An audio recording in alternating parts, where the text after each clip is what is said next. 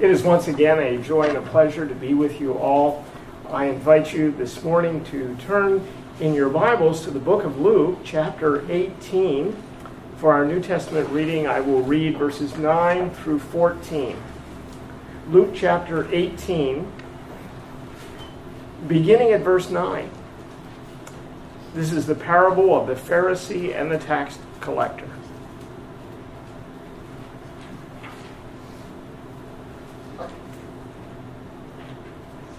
This is the very word of God, and Jesus himself spoke these words. He also told this parable to some who trusted in themselves that they were righteous and looked down on everyone else. 2 men went up to the temple to pray. One, a Pharisee, and the other, a tax collector. The Pharisee was standing and praying like this about himself. God, I thank you that I'm not like other people, greedy, unrighteous, adulterers, or even like this tax collector. I fast twice a week. I give 1/10 of everything I get. But the tax collector, standing far off, would not even raise his eyes to heaven, but kept striking his chest and saying, God, have mercy on me, a sinner. I tell you, this one went down to his house justified rather than the other, because everyone who exalts himself will be humbled, but the one who humbles himself will be exalted. I invite you now to turn to the Old Testament, to the book of Psalms, to Psalm 32. This morning, we will look at Psalm 32.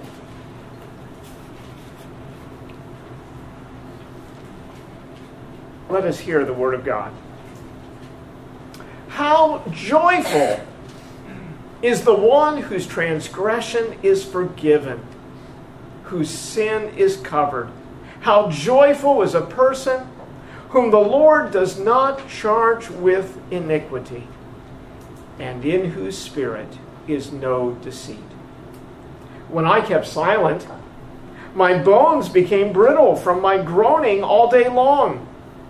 For day and night your hand was heavy on me.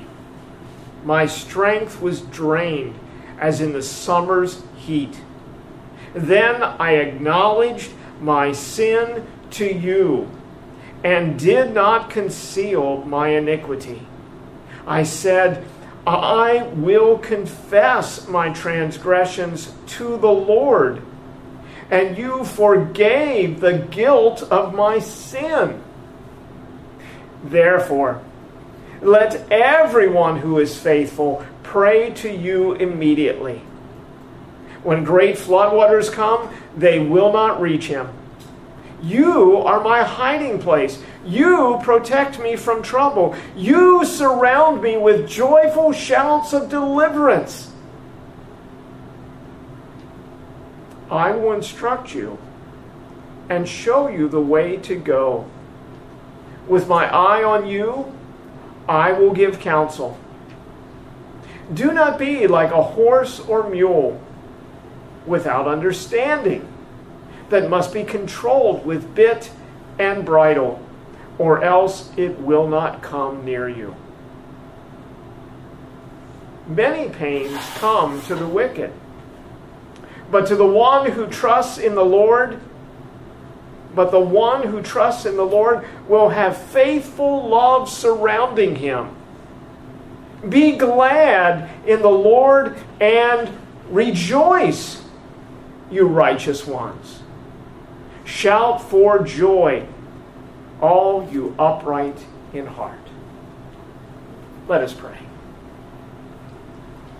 Eternal God and Heavenly Father, we are filled with joy that we who are lost sinners and under condemnation, we who are not right with God or man, may find your mercy and your forgiveness, may find restoration of our relationship with you and with those in our lives through confessing our sins, through trusting in Christ, through loving and caring for those we have wronged. For it's in Christ's name that we pray. Amen. If there is anything that that every person longs for, that every human heart is desperate to have, it is a sense of inner calm and peace. It is a deep and abiding happiness and joy. It is a perception that God's favor and blessing rests upon them. But how can we obtain what every human soul so desperately feels the need for? Where can we find it? Our society spends a huge amount of money every year on entertainment, on amusements, on activities, on eating out, on buying clothes, on all forms of pampering, and every new experience imaginable. And these things do lift our spirits. They do bring delight to human hearts. But there is a darkness that comes to our souls that even the greatest joys of this world cannot dispel. It is the nagging feeling that we have done something wrong, or failed to do something that we ought to have done. It is the fearful anxiety that we will get caught for what we have done and suffer great loss or punishment. It is the crushing sense that we are guilty of evil committed against people and of rebellion committed against God. Trying to ignore the nagging feeling, trying to deny the fearful anxiety, trying to use pleasures to distract ourselves from the crushing guilt, none of these address the problem that this sense of dread is warning us about. You see, God is the one who created our emotions, and He created them for our benefit, both the positive and the negative ones. And our negative emotions are meant by God to be merciful warning signs that something in our life is wrong, and that we need to address it. God has written His holy law, not only in the Bible, not only on tablets of stone, but He has written it upon the heart of every person in this world. And this is what we call our conscience. Our conscience acts very much like the oil light on the dashboard of your car. And you know that when that light comes on, something very bad is taking place. There is no oil in the engine. And if you do not stop immediately and put oil into the engine, that engine will freeze up and be destroyed. And that is pretty much the end of your car. That warning light is there for a reason.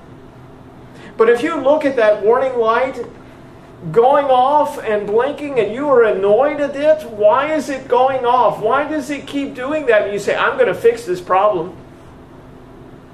And you get a hammer. And you strike that light. And you break it. And you know what? It doesn't go off anymore. It doesn't bug you. It doesn't annoy you. Problem solved, right? Wrong.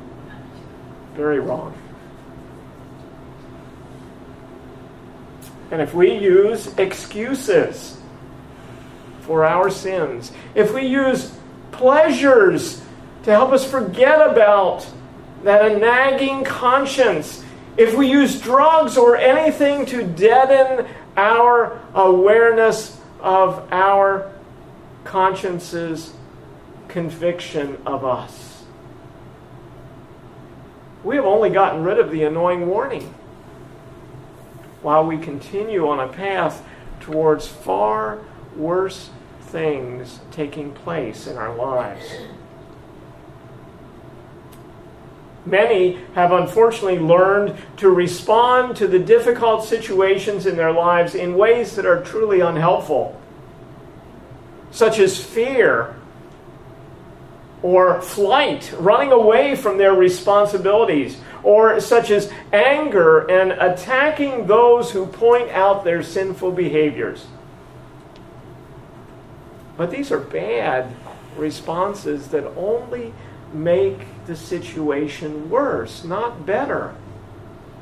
God tells us in Psalm 32 that the path for us to find peace in our conscience and with God, the path to spiritual joy for our soul, the path to an inner sense of God's favor and blessing, the path to a conscience that is clean and unconvicting and pure in the sight of God and men, is not through ignoring or denying or concealing our sinful thoughts and words and deeds, but rather it is through our confessing all our sins to God and confessing our sins also to those whom we have sinned against. In the first 5 verses of this psalm, we observe David's experience with concealing sin. One as great as David tried this way out. He tried to hide and concealed his sin, and he tells us just how badly that went. God's prophet shows us the way to true and lasting joy, to spiritual calm and peace, and to eternal favor and blessing from God. In verses 1 and 2, God says through his prophet David, "How joyful is the one whose transgression is forgiven, whose sin is covered. How joyful is a person whom the Lord does not charge with iniquity, and in whose spirit is no deceit."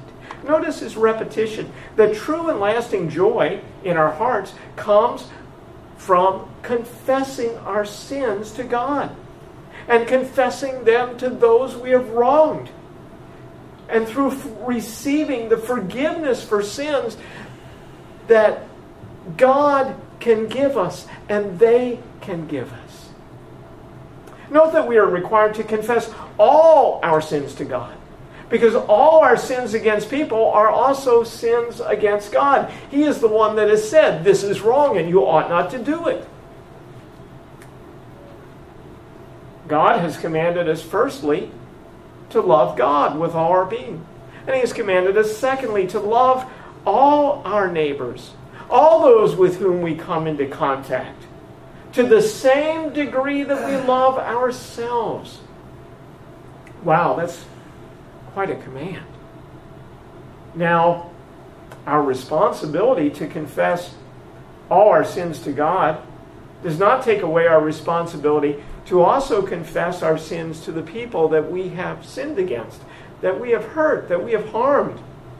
This is because if we do not also confess our sins to those we have wronged, and if we do not seek to make right those wrongs we have done to them, we have not truly repented of our sins. And God tells us that he will not forgive our sins. Remember the words of Jesus in Matthew 5:21-24. He said to us, "You have heard that it was said to our ancestors, 'Do not murder,' and whoever murders will be subject to judgment. But I tell you, everyone who is angry with his brother or sister will be subject to judgment." Notice how here he talks about murder that can take place with words. Not with a gun, not with a knife, not with a weapon, but merely with words. Everyone who is angry with his brother or sister will be subject to judgment. Whoever insults his brother or sister will be subject to the court. Whoever says, "You fool," will be subject to hell fire. Did you think of those harsh, critical, demeaning words you wrote on Twitter or on other media online, that was sufficient to condemn you to hell for eternity? Did you realize the seriousness of murdering people with your words? But let us go on here. Jesus goes on to say, so if you are offering your gift on the altar, what is he saying? If you are going to worship God, if you are going to offer to God, together with all God's people, your worship to God, your gift to God, your love of God, if you're going to worship God, and there you remember that your brother or sister has something against you. In other words, you've sinned against them and you've never confessed it. You've never gone to them. You've never dealt with it. What does Jesus say? He says, leave your gift there in front of the altar. It's not time to bring it. It won't be accepted by God. God says your worship is unacceptable if you have not dealt with your sins against others. He says, first, go and be reconciled with your brother or sister, and then come and offer your gift. Then come and offer your worship to God, and it will be a delight to his heart. Jesus tells us, if we have not confessed our sins to those we have wronged, if we have not made those things right, God does not hear and forgive our plea for forgiveness. He calls upon us to demonstrate that we are truly humble and repentant about our sins, that we have confessed.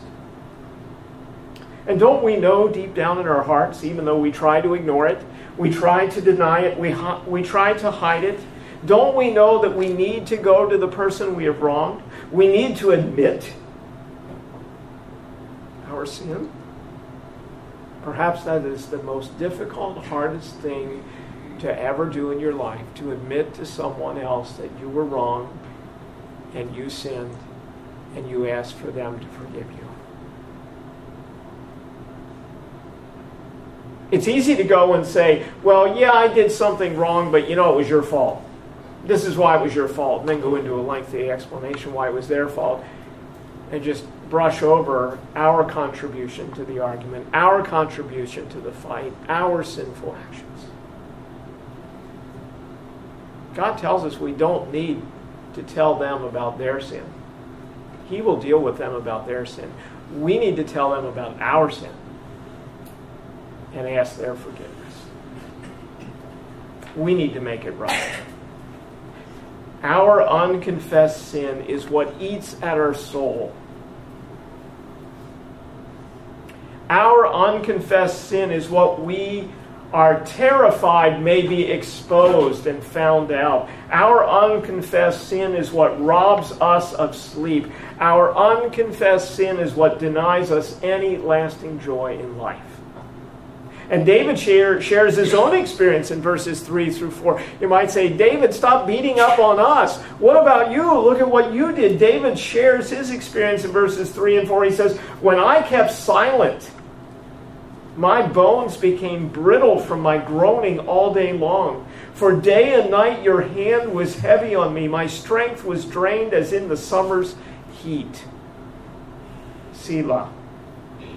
Verse 3 is very possibly referring to David's sin of adultery with Bathsheba. And it wasn't just adultery, it was murder. He sought to cover up his sin of adultery by ordering his commander-in-chief Joab to set Bathsheba's husband in the front of the battle and then have the troops fall back from him so that Bathsheba would be killed and David could take, Bathsheba's husband would be killed and David could take Bathsheba to be his own wife, seemingly innocently.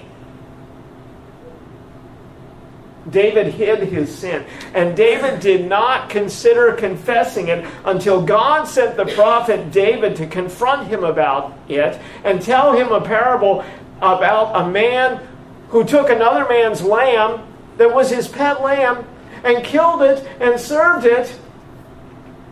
And David cries out, "That's horrible. That man needs to be judged." And Nathan said, You are the man." And David was crushed because he knew it was true. As a result, David experienced terrible mental and physical anguish that comes from unconfessed and undealt with sin. David says that his silence on this matter, his unconfessed sin, resulted in his bones, which likely stands here for his entire body, becoming like they were old and worn out. Now, this may merely be metaphorical, but it appears that David is saying that he suffered both physical pain and suffering from the stress and mental anguish from his unconfessed sin. He was a wreck. Note what verse 4 says is the source of his groaning that leads to his physical deterioration. He says, "For day and night your hand, O God, was heavy on me," pushing down, bearing down. David, God is saying, when are you going to get right? When are you going to confess this? When? God is the one who is pressing down upon his soul in an unrelenting way. But how is God pressing on him? We might think of God's use of his word, mentioned in Psalm 2, which the psalmist meditated on day and night. God certainly uses his word to convict us of sin, but God can even press upon and convict of sin those who do not read his word. God can use the sense of right and wrong which he has planted in our consciences to convict us and to create this misery of spirit. And this is from God in mercy, because we need the peace that comes from confessing our sins and finding forgiveness. We need the spiritual and eternal life that comes from this act. Romans chapter 2 and verses 14 through 16 says, "So when Gentiles who do not by nature have the law." Now when he says Gentiles here, he's really not talking to all you people, who probably almost every one of you is a Gentile, not a Jew.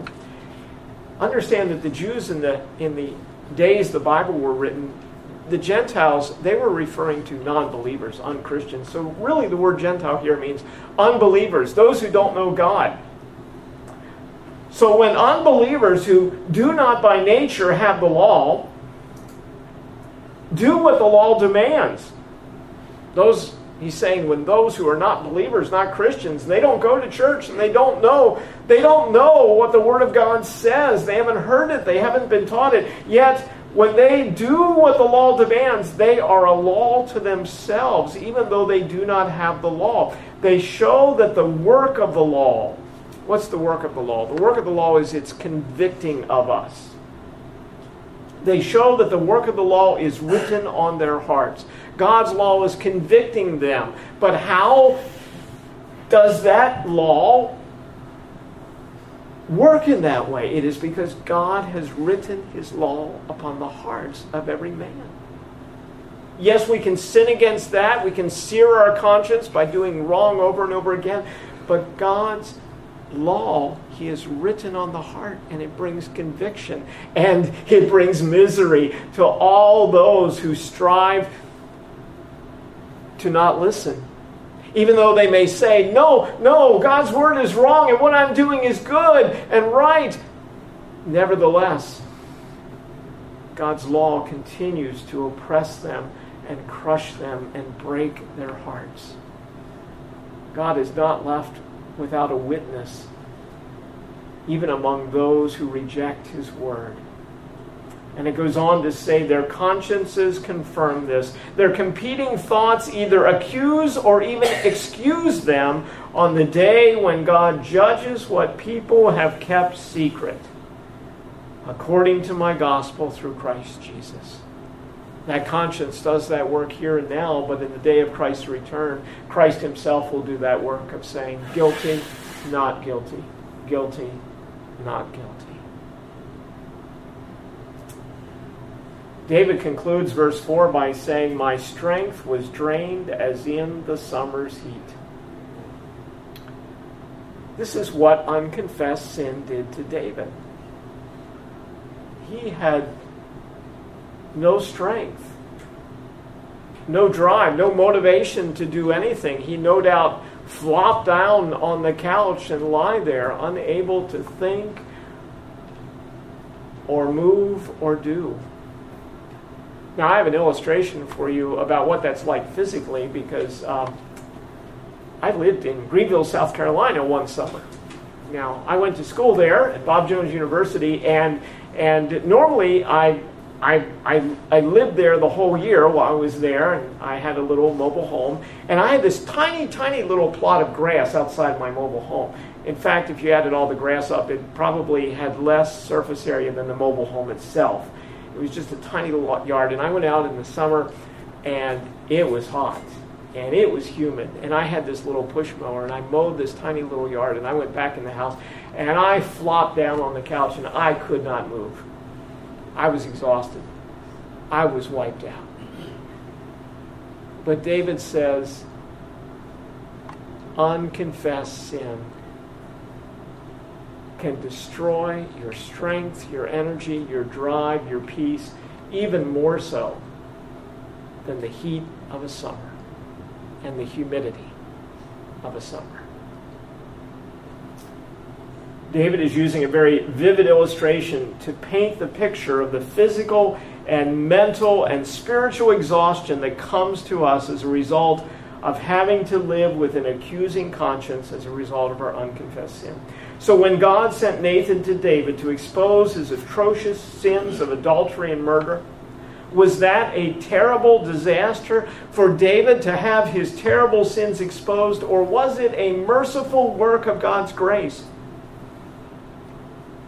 It is true that David did suffer earthly consequences for his sins.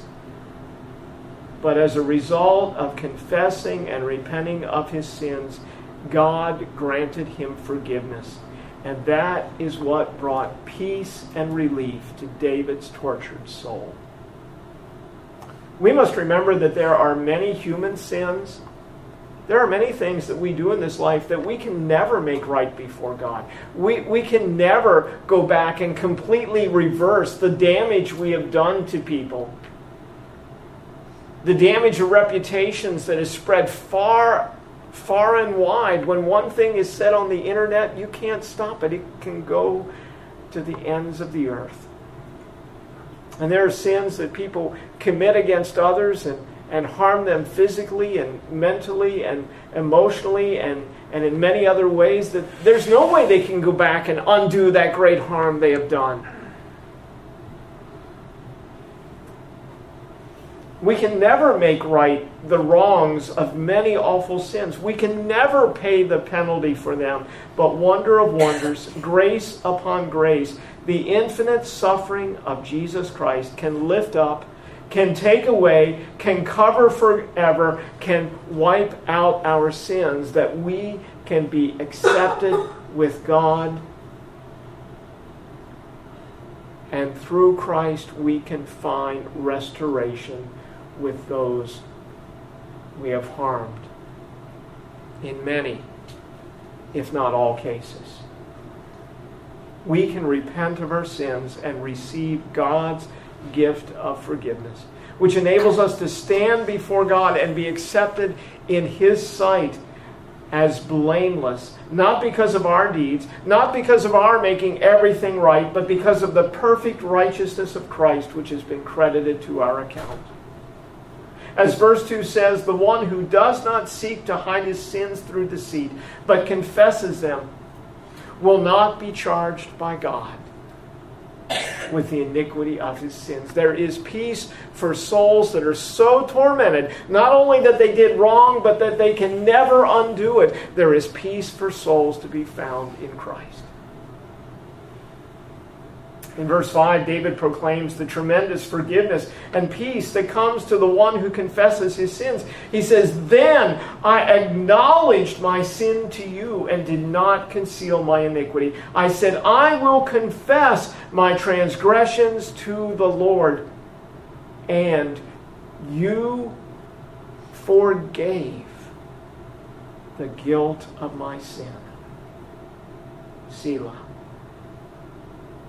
As terrified as you are that someone will find out what you did, there's nothing worse than hiding your sin and never confessing it. You will live in constant fear of your sin being found out. Your soul will be crushed by the guilt of your sin. You will face the eternal condemnation of God for your unrepentance. As God says in Romans 2:5, because of your hardened and unrepentant heart, you are storing up wrath for yourself in the day of wrath, when God's judgment is revealed. But God says to us, if we confess our sins, He is faithful and righteous to forgive our sins through Christ. He is faithful and righteous to forgive our sins and to cleanse us from all unrighteousness. It is always better to confess your sins. It is always better to do it right now, immediately. To not ignore them, to not deny your sins, to not excuse your sins, to not hide your sins. The consequences of confessing your sins are always infinitely less than the consequences of not confessing them. Your confession and God's forgiveness clears your guilty conscience. It forgives your sins. It reconciles you to God. It holds out the hope of reconciliation with those people you have wronged. When you accidentally break something, apologize for it. Replace what you have broken and restore your relationship with the person. When you sin against a person, ask forgiveness for the harsh words you have said or written. If you have spoken harshly before many people or on the internet, ask for forgiveness before all those people. Do not make excuses for your sin or blame the other person for it. Simply ask for forgiveness for what you did. And if you have taken something, return it. If you have lied about something, tell the truth to all who heard it. Admit you did wrong. Make the matter right. Restore the relationship. And move on with your life with the great joy of a clean conscience and a restored relationship. If you try to hide your sin, excuse your sin, lie about your sin, deceive people about your sin, you are only adding to your guilt before God and men. You will incur greater guilt and greater punishment. Your conscience will torment you. You will live with a constant fear of being found out and punished. And you are less and less likely to ever restore your relationship with those you have wronged. You are more and more likely to live a life that is a lie. You are basing your reputation on constantly hiding your sins, instead upon the merciful forgiveness of Jesus Christ and people. And you are dishonoring the name of the Savior who died to forgive sins and create peace between you and God and you and people. Parents, I speak to you. If you are prevented from keeping your word when you promise to do something for your children, apologize to them and find a way to make it right.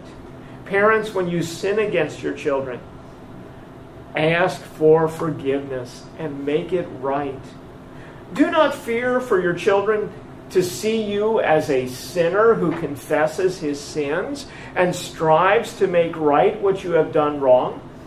If you do not confess your sins to your children, you are teaching your children to hide their sins and to pretend to be righteous when they are not. You are teaching your children to be hypocrites if you never confess your sin to your children, your sins against them. Young people, confess your sins. Don't fear the consequences. The consequences are the least when you admit the wrong or sin and you do it right away.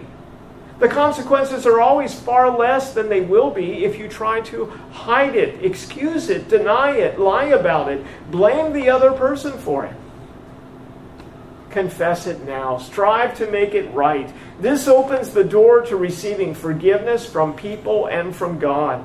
This opens the door to restoring the relationship, to receiving a clear, unburdened conscience, to being free of guilt and fear of punishment, and bringing honor to the name of your God and Savior.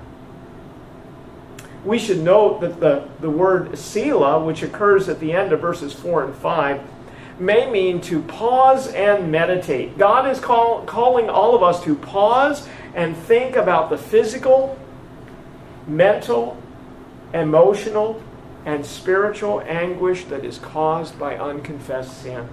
And He is also calling us to think about the incredible joy and peace and blessing that comes to those who confess their sins. Now in verses 6 through 11, we turn to David's exhortation to confess sin. God says through His prophet David in verses 6 and 7, "Therefore let everyone who is faithful pray to you immediately. When great floodwaters come, they will not reach him. You are my hiding place. You protect me from trouble. You surround me with joyful shouts of deliverance." Selah. Notice that David now exhorts everyone to pray to God immediately, to immediately confess their sins to God, so that they may find the blessing of forgiveness. The word immediately is literally at a time of finding. This implies that there are times when it is too late to find God and receive forgiveness. Jesus told the parable of the rich fool. He was such a person. He spent his whole life laying up treasures on earth, and he never sought to know God. And in Luke 12:19, Jesus declared God's words to the rich fool. He said, "But God said to him, 'You fool, this very night your life is demanded of you.'" It's too late to repent. Life is over. And the things you have prepared, whose will they be? You can't take them with you. David goes on in verse 6 to say about the one who prays and confesses his sins to God. When great floodwaters come, they will not reach him. David draws on the account of the flood in Genesis 6 through 8, which took away the lives of all who did not heed Noah's call to repent. And the waters of the flood were a picture of God's eternal judgment that comes to all who do not repent of their sins against God and man. Now in verse 7, David delights in the joy that God gives to the repentant, both in this life and for all eternity. He says to God, "You are my hiding place. You protect me from trouble. You surround me with joyful shouts of deliverance." Selah. Note that he uses the word Selah for the final time in this psalm, calling us to pause and meditate on how those who do not hide their sin, but those who openly confess their sins to God, will have their souls hidden safe in the arms of God forever. In verses 8 and 9, David returns to exhorting everyone to not be foolish and unrepentant. He says in verse 8, "I will instruct you and show you the way to go. With my eye on you, I will give counsel." Now, Bible scholars debate whether this statement is a direct statement by God to His people or it is a statement of David to the people of God. In the end, the result is the same because King David foreshadows the coming of Jesus Christ, who is our God and King, and who will guide us in the way of salvation and give us counsel. The Hebrew word for instruct here is the same word that occurs in the title of the psalm where we read a maskil of David. And this Hebrew word refers to contemplation, insight, or instruction. And we can translate verse 8 as, I will give you insight and show you the way to go. With my eye on you, I will give counsel. Jesus has his eye on each of his people, protecting us and caring for us, and also guiding us how to deal with our mess-ups in life, how to deal with our sins in life, because there is perhaps no more critical thing in our Christian life than dealing with our sins. Confessing them and coming to Christ as our Savior that we may have eternal life, and confessing our sins to people that we may restore relationships that have been broken. In verse 9, David warns us against acting like a horse or a mule.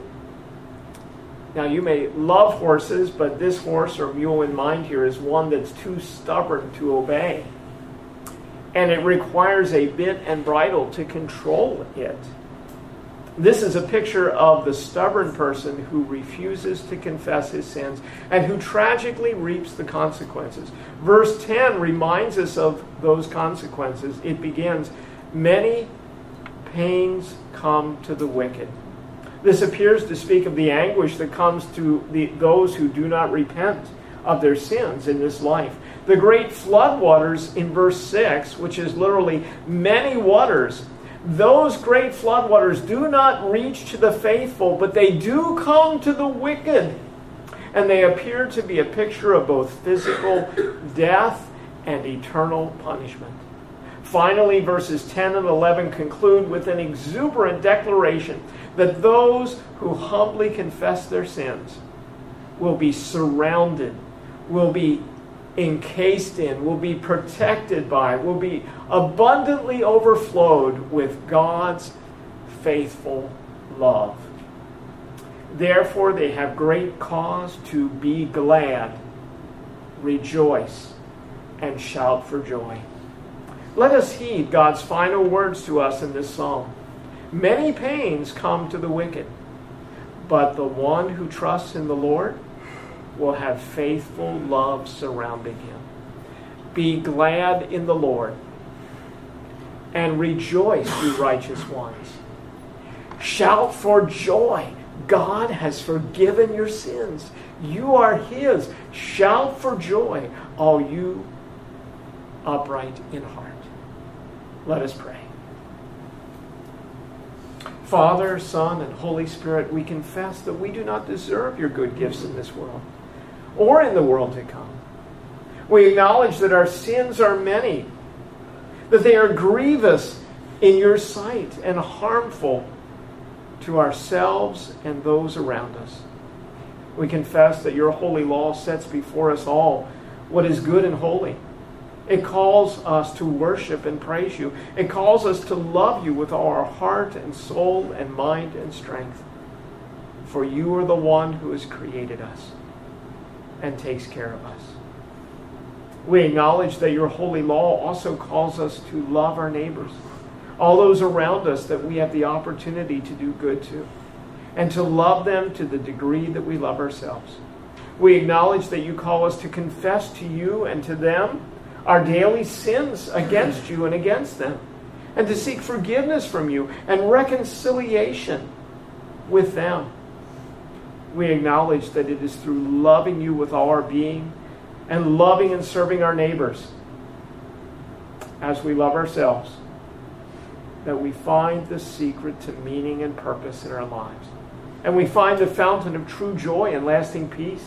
And we find your favor and blessing. We pray that you would enable us to have good and godly relations with all those around us, and to have open, fellowship with you that is unhindered by sin. For it is in the name of our sinless Lord and Savior Jesus Christ that we pray. Amen.